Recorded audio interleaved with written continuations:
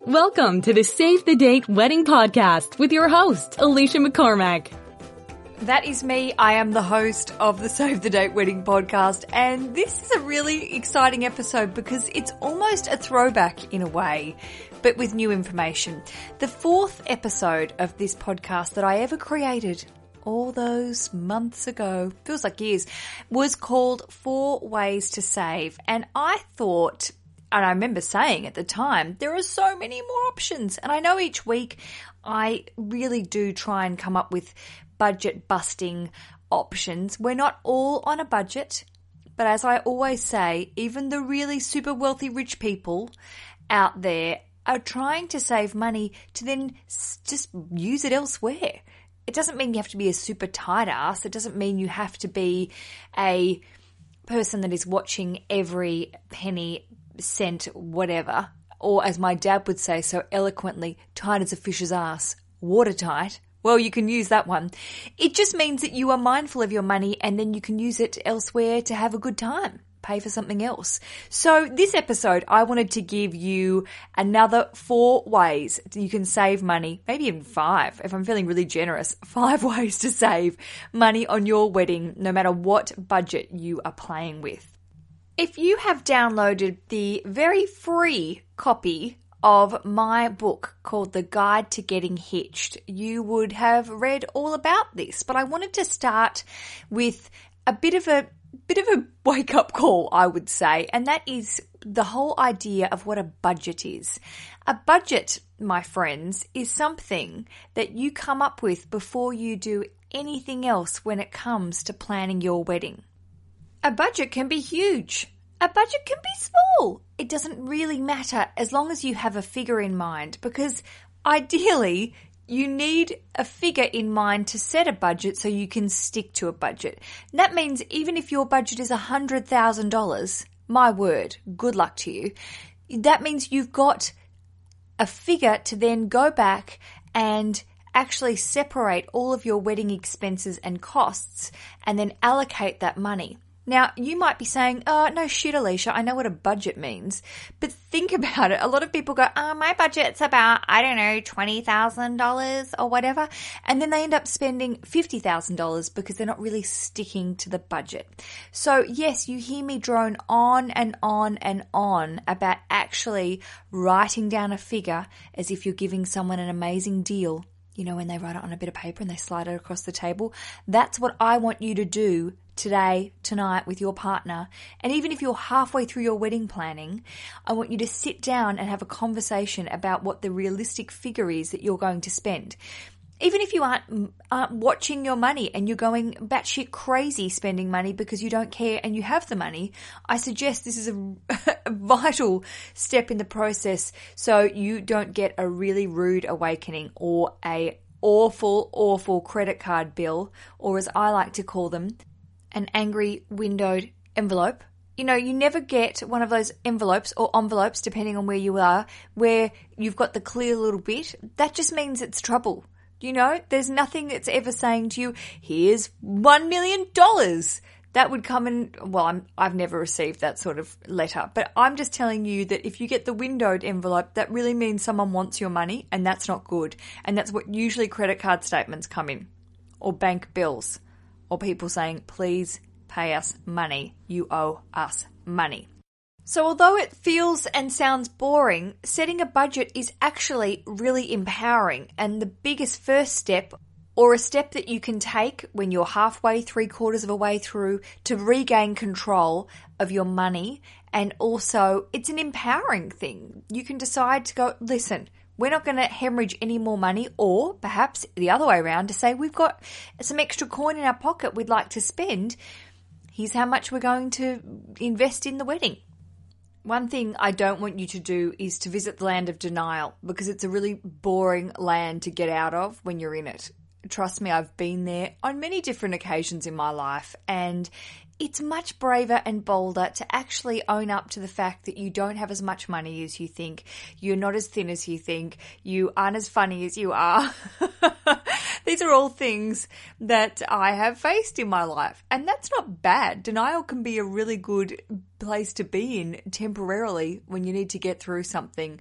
But when it comes to not over capitalizing on certain events in your life, it can be really good to climb out of denial very quickly and get back to reality, and then come up with a cool problem-solving way to fix it and not have to be stuck feeling really bad afterwards. Have I droned on enough about that? No, I haven't, because I really believe in this. Again, as I said, the guide to getting hitched, you can go to my website, get it for free. I wrote a book a couple of years ago. It is jam-packed full of this sort of information, and it's absolutely free. Just sign up to my mailing list. I'm not going to try and sell you anything. It's really just to promote you listening to this, which you are. So, you just go about your business. Download the book. There's a whole chapter on creating a budget, and I believe very strongly in it. Very serious voice I'm doing right now. Should we get to the tips? Yes, of course we should. All right, the first way to save is, now this is controversial and lots of people will go, get lost, Alicia, forget it, I don't want that. But then some people will go, that's an amazing idea, I've never thought of it. How would you feel about getting a friend or family member to marry you? Well, there you go. You can actually have this done. If you live in America, especially, and I'm not going to go into every country's deals because you all got very interesting laws that I couldn't get my head around, but especially in the US, this absolutely comes to you. You can have a friend be ordained, and it doesn't mean, when I say ordained, it doesn't mean they have to be religiously ordained.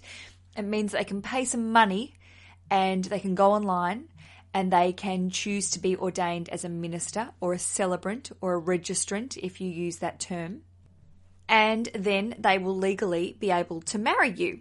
Now, there are a couple of, if you Google, I don't want to give you too many things over the podcast because it's boring when I read out web addresses, but also if you just Google the word ordain, it will give you the various organisations in your state where a friend could go on and learn how they can officiate your wedding. Most of the 50 states in America will recognise this. In the UK and Australia, it's quite different. To become a celebrant, as my good friend Josh Withers, who you would have heard on the podcast, it's not as easy in Australia. You've got to commit. It's a bit of a course, and it's about $800. So I would say, and they're not really keen in Oz of ordaining or registering celebrants who aren't willing to do this for a career. But you never know. If your friend is really into it, they may decide this could be a secondary career or a first career for them. So if they're really good at public speaking, being able to follow a script, because that is important, there are things they must say in the service to make it legal. And if they've got the personality, perhaps you are accidentally guiding them to a new career. I don't know. I think, if you all remember, when I think about this, I think of Joey from Friends marrying Monica and Chandler. Do you remember that? It was quite sweet. So, I guess by the powers vested in me by the state of New York and the internet guys, I now pronounce you husband and wife. Oh, wait. Do you take each other? I do. I do. Yeah, you do. Oh, they were good times. Okay. Running home after school to watch Friends. Do you remember that? You're probably far too young. Old lady McCormack here, but I do remember with Friends, going off the topic, but just saying, we would all discuss it the next day at school, and sometimes I'd have to record it on my VHS. What's that, you say? It's a big old box that you put crappy tapes in, and then someone would tape over your VHS, and sometimes you'd have to stick on the side of the VHS, what is it called? I was going to say disc. I can't remember what it was called. Tape, that you'd have to cover up the little hole so that it would stop people from recording over your favourite programs. Look that up, kids, if you don't know what the hell I'm talking about. So, getting a friend to marry you, I've got a couple of not warning things, but just quick things to say. As always, when we're talking about inviting people to be a part of your wedding on a professional level, you need to make sure, if you're going to ask someone to do this, that, well, A, they want to be a part of it. B, they're going to take this massive responsibility of marrying you very seriously. They're going to take it seriously. I don't mean they have to be very serious and monotone on the day. I just mean that they're not going to dick around, that they're going to do their research, they're going to work with you to make this right. Now, I will say a really good celebrant, a really good person, a minister, a registrar will make the event. So I'm not saying don't go with a professional person because you want to save a buck. I'm saying that if you have a friend or family member that could do this job really well and you think is very special and close to you and that could pull this gig off, and you live in a city/country/state that allows this, I would say give it a burl, as we would say in Australia. Consider it. It's just an option. Google in your area if this is something you want to do and consider. Google it. Make sure it's all very legal. Also, the other thing is if you're having a destination wedding and you do have to have a, well, I say proper service, if you have to go to the town hall and have a service outside of the country or in your own home country before you go to a destination wedding, one thing you could do then, if you're already legally married, is to then ask a friend or family member to do the service in the country. If you are especially having a destination wedding where you've got a limited amount of people, it's nice to have someone that knows you and you're not bringing in a celebrant that you've only just met on the day. My second tip of saving some cash on your wedding day is to embrace the all-inclusive. And when I say all-inclusive, I mean hotels, resorts, golf clubs, various country clubs that allow you to go in and say to them, I have 100 friends and family members that I would like to bring to your place and I would like you to feed them, provide them alcohol, and also clean up after the event. How much does that cost? So all-inclusive is one of those options that if you are on a tight budget, it works very well that they will go about organising and sometimes even decorating and managing your event for a set price. Now, this is not everyone's cup of tea, but trust me, there are a lot of options out there that will fit with your style and fit with your vibe, even if you're sort of looking for a hipster indie wedding. I really can't reiterate this more. The fact that you need to be a little lateral thinking and a bit creative when it comes to this. But I don't want you, if you want to get married in a barn or something, perhaps a barn is maybe a bit out of the box, but if you want to get married in somewhere that's a bit unusual, I would still very heavily research all-inclusive packages. There are lots of amazing boutique, trendy, hipsterville hotels that offer these packages that are really underused when it comes to people holding weddings. Lots of great function centres and hotels do events that aren't, corporate events that aren't necessarily wedding-y. They do big birthday parties, but you can find some really good options. And even in art galleries and places like that, it doesn't have to necessarily be a hotel, that you can go to them and say, what's your package deal?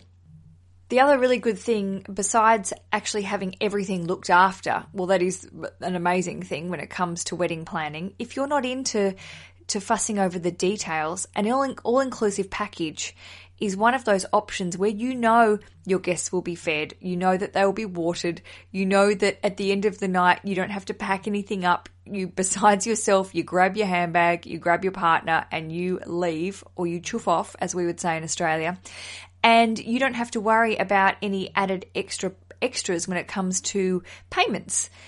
The other thing is, in an all-inclusive environment, I would say 80% of the time, the venue, whether it be an art gallery or some sort of high-end arty place, or a hotel or a country club or a golf club, will provide you with a day of wedding planner and will also help you with your wedding planning process along the way by providing you with almost like free help. And that's part of the deal. They want to make sure that your event runs smoothly on their premises. They also are in tune with other vendors that they use regularly at their function centre or hotel. For example, florists who regularly supply flowers to their venue, they could get you a reasonable deal. It might even be included. I have seen hotels that just provide everything. It's basically just turn up on the day. Now, that's not to say that you can't then go back and say, I don't really like your menu. How much extra money, or what's the price to be changing up your menu details? Or we would like cocktails involved in our celebrations. They're very important to us. These are options that you can add on. It might cost you a bit more money, but if you are after a no fuss option, I would say the all-inclusive package, although not incredibly exciting in the sense of planning everything and every minute detail, it's also great if you're a stress head and you just want to hand over some cash and hand over the responsibility of making it all happen. So again, think laterally when it comes to your event. I would also ask work friends, family members, and friends in general about where they've been to great functions that aren't necessarily your norm. If you like boating, have a wedding on a boat. Although that's hellish. If you're having a shitty time and you can't get off the boat, that can be really annoying. But no one's going to have a shitty time at your wedding, so problem solved. I say embrace the all-inclusive if that's your bag, and if you have a suggestion, if you have an out-of-the-box suggestion when it comes to this, do let me know. I always love hearing about unusual venues. SaveTheDatePodcast.com is where you visit. Just go to the connect button. It's not a button, it's a word in the menu, and the drop down at the top. Send me a message. Send me the information. I'd love to know. Number 3. I say go digital and cut the printing fat. Now, I'm not saying you have to go completely digital when it comes to your wedding invitations and information, but it certainly helps. And I'd say environmentally as well. I've got an episode coming up about planning an ethical and environmentally friendly wedding and what you can do to save money again, but also save the environment. We throw away a lot of shit at the end of weddings. I want you to think about that. And I say that in the saying, I want you to think about that. I mean, it's the idea that we do dispose of flowers that other people can use. In my Flower Week episode, I think that was episode 69 and 70, I featured a florist who talked all about donating flowers to hospices and hospitals and old people's homes after your wedding, which I just think is the most wonderful thing. You're not throwing in the rubbish. You are giving joy to other people who perhaps aren't in the same wonderful, joyous situation you're in. So when it comes to when I'm saying less wasteful, I'm talking about printing, how about this? Printing expensive programs for your wedding service. Now, if you're like me, I go to weddings to watch the wedding, to be a part of the wedding, to be a part of the emotion, not necessarily reading 2 bits of paper, sitting there making noises with your 2 bits of paper reading what's going to happen.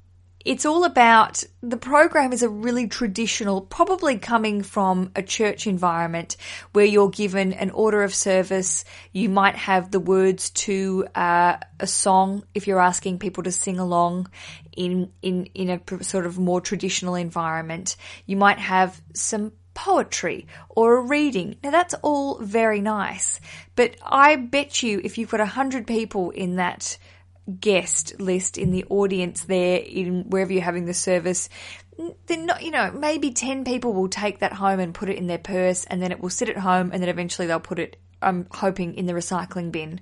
And it's sort of one of those printing costs that will cost you money, that will be eventually left for someone to clean up on the day at your service, and I think is pretty unnecessary. So if you are considering having a program, make it double-sided, make it, black and white. You can make things black and white, and it doesn't have to look like some sort of cheap, nasty business that you've printed for free at the office. By the way, do some printing at the office. I'm just saying. I print stuff all the time at the office, and they don't know. Is it wrong? I'm not saying print 9 novels. I'm just saying do a bit of cheap printing. I didn't tell you to do that.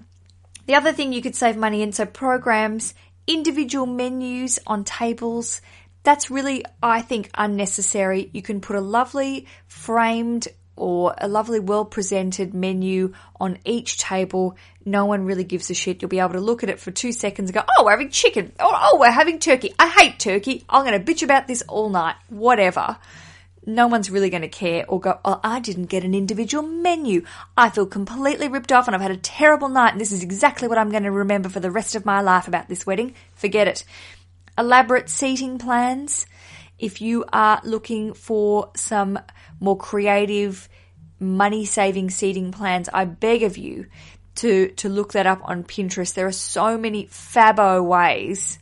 That's fabulous in Australian, fabo ways to save some coin when you are printing these seating charts, writing them on various things, including them in your wedding favours. I'm talking about a combo, a bit of a combination seating plan / favours. Maybe you could combine the two. Just get creative. Use your brains. You can do it. If you are using letterpress or high-end printing techniques, which I love. I personally think it is super classy, but it's pricey. It's expensive. Just perhaps think about how you can tie your additional printing and stationery in with your theme without having to letterpress every darn thing. There are colour schemes that you can maybe print things on other cards that are in a similar colour scheme to your letterpress. I'm just saying you don't have to letterpress everything. Do a lovely invitation if you're going to invest in that. Do it for the invitation, but it doesn't mean you have to do it for every other piece of stationery in your wedding day. Think laterally when it comes to avoiding the printing. Personally, I think, as I said, I'm just going to go back here. When I did this, when you are printing the programs and stuff, that's the noise you're going to get. You don't want people making noise when you're saying I love you to your partner. There it is. You just don't want people fiddling. The end. As I'm saying about, I just wanted to remind you, if you are using letterpress, I would like you to Google the term thermography. Instead of using letterpress printing, which if you've heard my recent Etsy episode on the podcast, a lovely, lovely lady who has her very own Etsy printing press described how that works. And it's expensive because it's a handmade thing. It's an old school printing press that they do it. It's not off a computer. But thermography, instead of engraving into the paper, you can cut your stationery budget, I reckon, maybe a quarter in half. A quarter's probably a bit too arsey. In half by using this technique called thermography. If you Google it, you'll be able to see it's got a very similar look to letterpress. And I do believe, I think from memory, Wedding Paper Divas is one website that uses thermography. I've read about them before, where you can get a very similar look for your letterpress style invitations by using their thermography technique. You can get it all over the place, but yeah, check out Wedding Paper Divas. I think from memory, they do a whole range of that stuff. My fourth way to save, and I think this is something if you are really on a tight budget, also if you have friends and family that are all over the shop when it comes to their location, this is something I'd really like you to consider, and that is cutting out or skipping some of the preliminary parties. I really believe we've become obsessed with all these pre-wedding events, and we feel that there is an expectation placed upon us and our guests and our bridal party to be involved in as many bloody parties and events to celebrate this wedding as humanly possible. Now that is delightful. I love that people get together and have a lovely time, but I'm going to be 100% deadly honest with you. I've organised quite a few hens days and bachelorettes parties and really have found them to be completely exhausting and wonderful at the same time. Now, when you are having expectations of people flying in from all over the place and creating a big hullabaloo for you, which is wonderful, I think you need to really consider about how much money you're spending on these events, and maybe you've got very gracious family and friends who are contributing to this and you don't pay for it, but also what you're asking of all your family and friends to be, contributing to these other pre-events. There are lots of I don't know, blogs and things that sort of say you have to have a really huge engagement party. And then after that, you need to have a bachelorette party and then a bridal shower. And after that, you need to have a rehearsal dinner. And who gets to pay for that? So after you add it all up and you organize things, especially I think rehearsal dinners can be a crock of shit when it comes to money. And I'm sorry to use the swears so much this episode. I really am. But a rehearsal dinner, if you think about it, you are paying generally for a good chunk of your guests and important people to take a meal the night before your wedding when things are pretty crazy, when you don't necessarily want to be sitting and organising and talking to people. You want to be out there fixing the final things, checking you've got all your stuff together. Trust me, those nights go very quickly. Then, perhaps it's time to cut that fat when it comes to having all these excessive pre-wedding events. When it comes down to it, why you're listening to this podcast, unless it's just because you love my voice, maybe you do. A lot of people like my accent. I'm delighted by that. But the reason you are listening, I got off on a tangent then, to this podcast is you're planning a wedding. That is usually the main event. That's what you're here for. So if you aren't full of beans when it comes to cash and money, perhaps you combine some of these events and not have, you could maybe even have a joint hens and bachelorettes party. I know that's controversial. Enjoy yourselves. Maybe you don't have a bridal shower. Maybe you don't bother having an engagement party. Maybe you put the money, or you have a smaller engagement party and put that money into a wedding. So just think about all these pre-event planning and additional extras that you might not be expecting to spend, like perhaps you're having a spray tan. Do it well in advance of the wedding. All I'm saying, you don't want to be too orange or weirdly brown when you've never had it before. Perhaps you want to have some extra beauty things. These all add up. So maybe it's worth weighing up what you would rather have as special treats before the wedding in relation to then having big parties and extravagant weekends away and hens parties instead. Again, finally, I just want to say you can still have these events, but they don't have to be elaborate. Pack your bags for a 14-day extravaganza cruise on the Caribbean islands or whatever.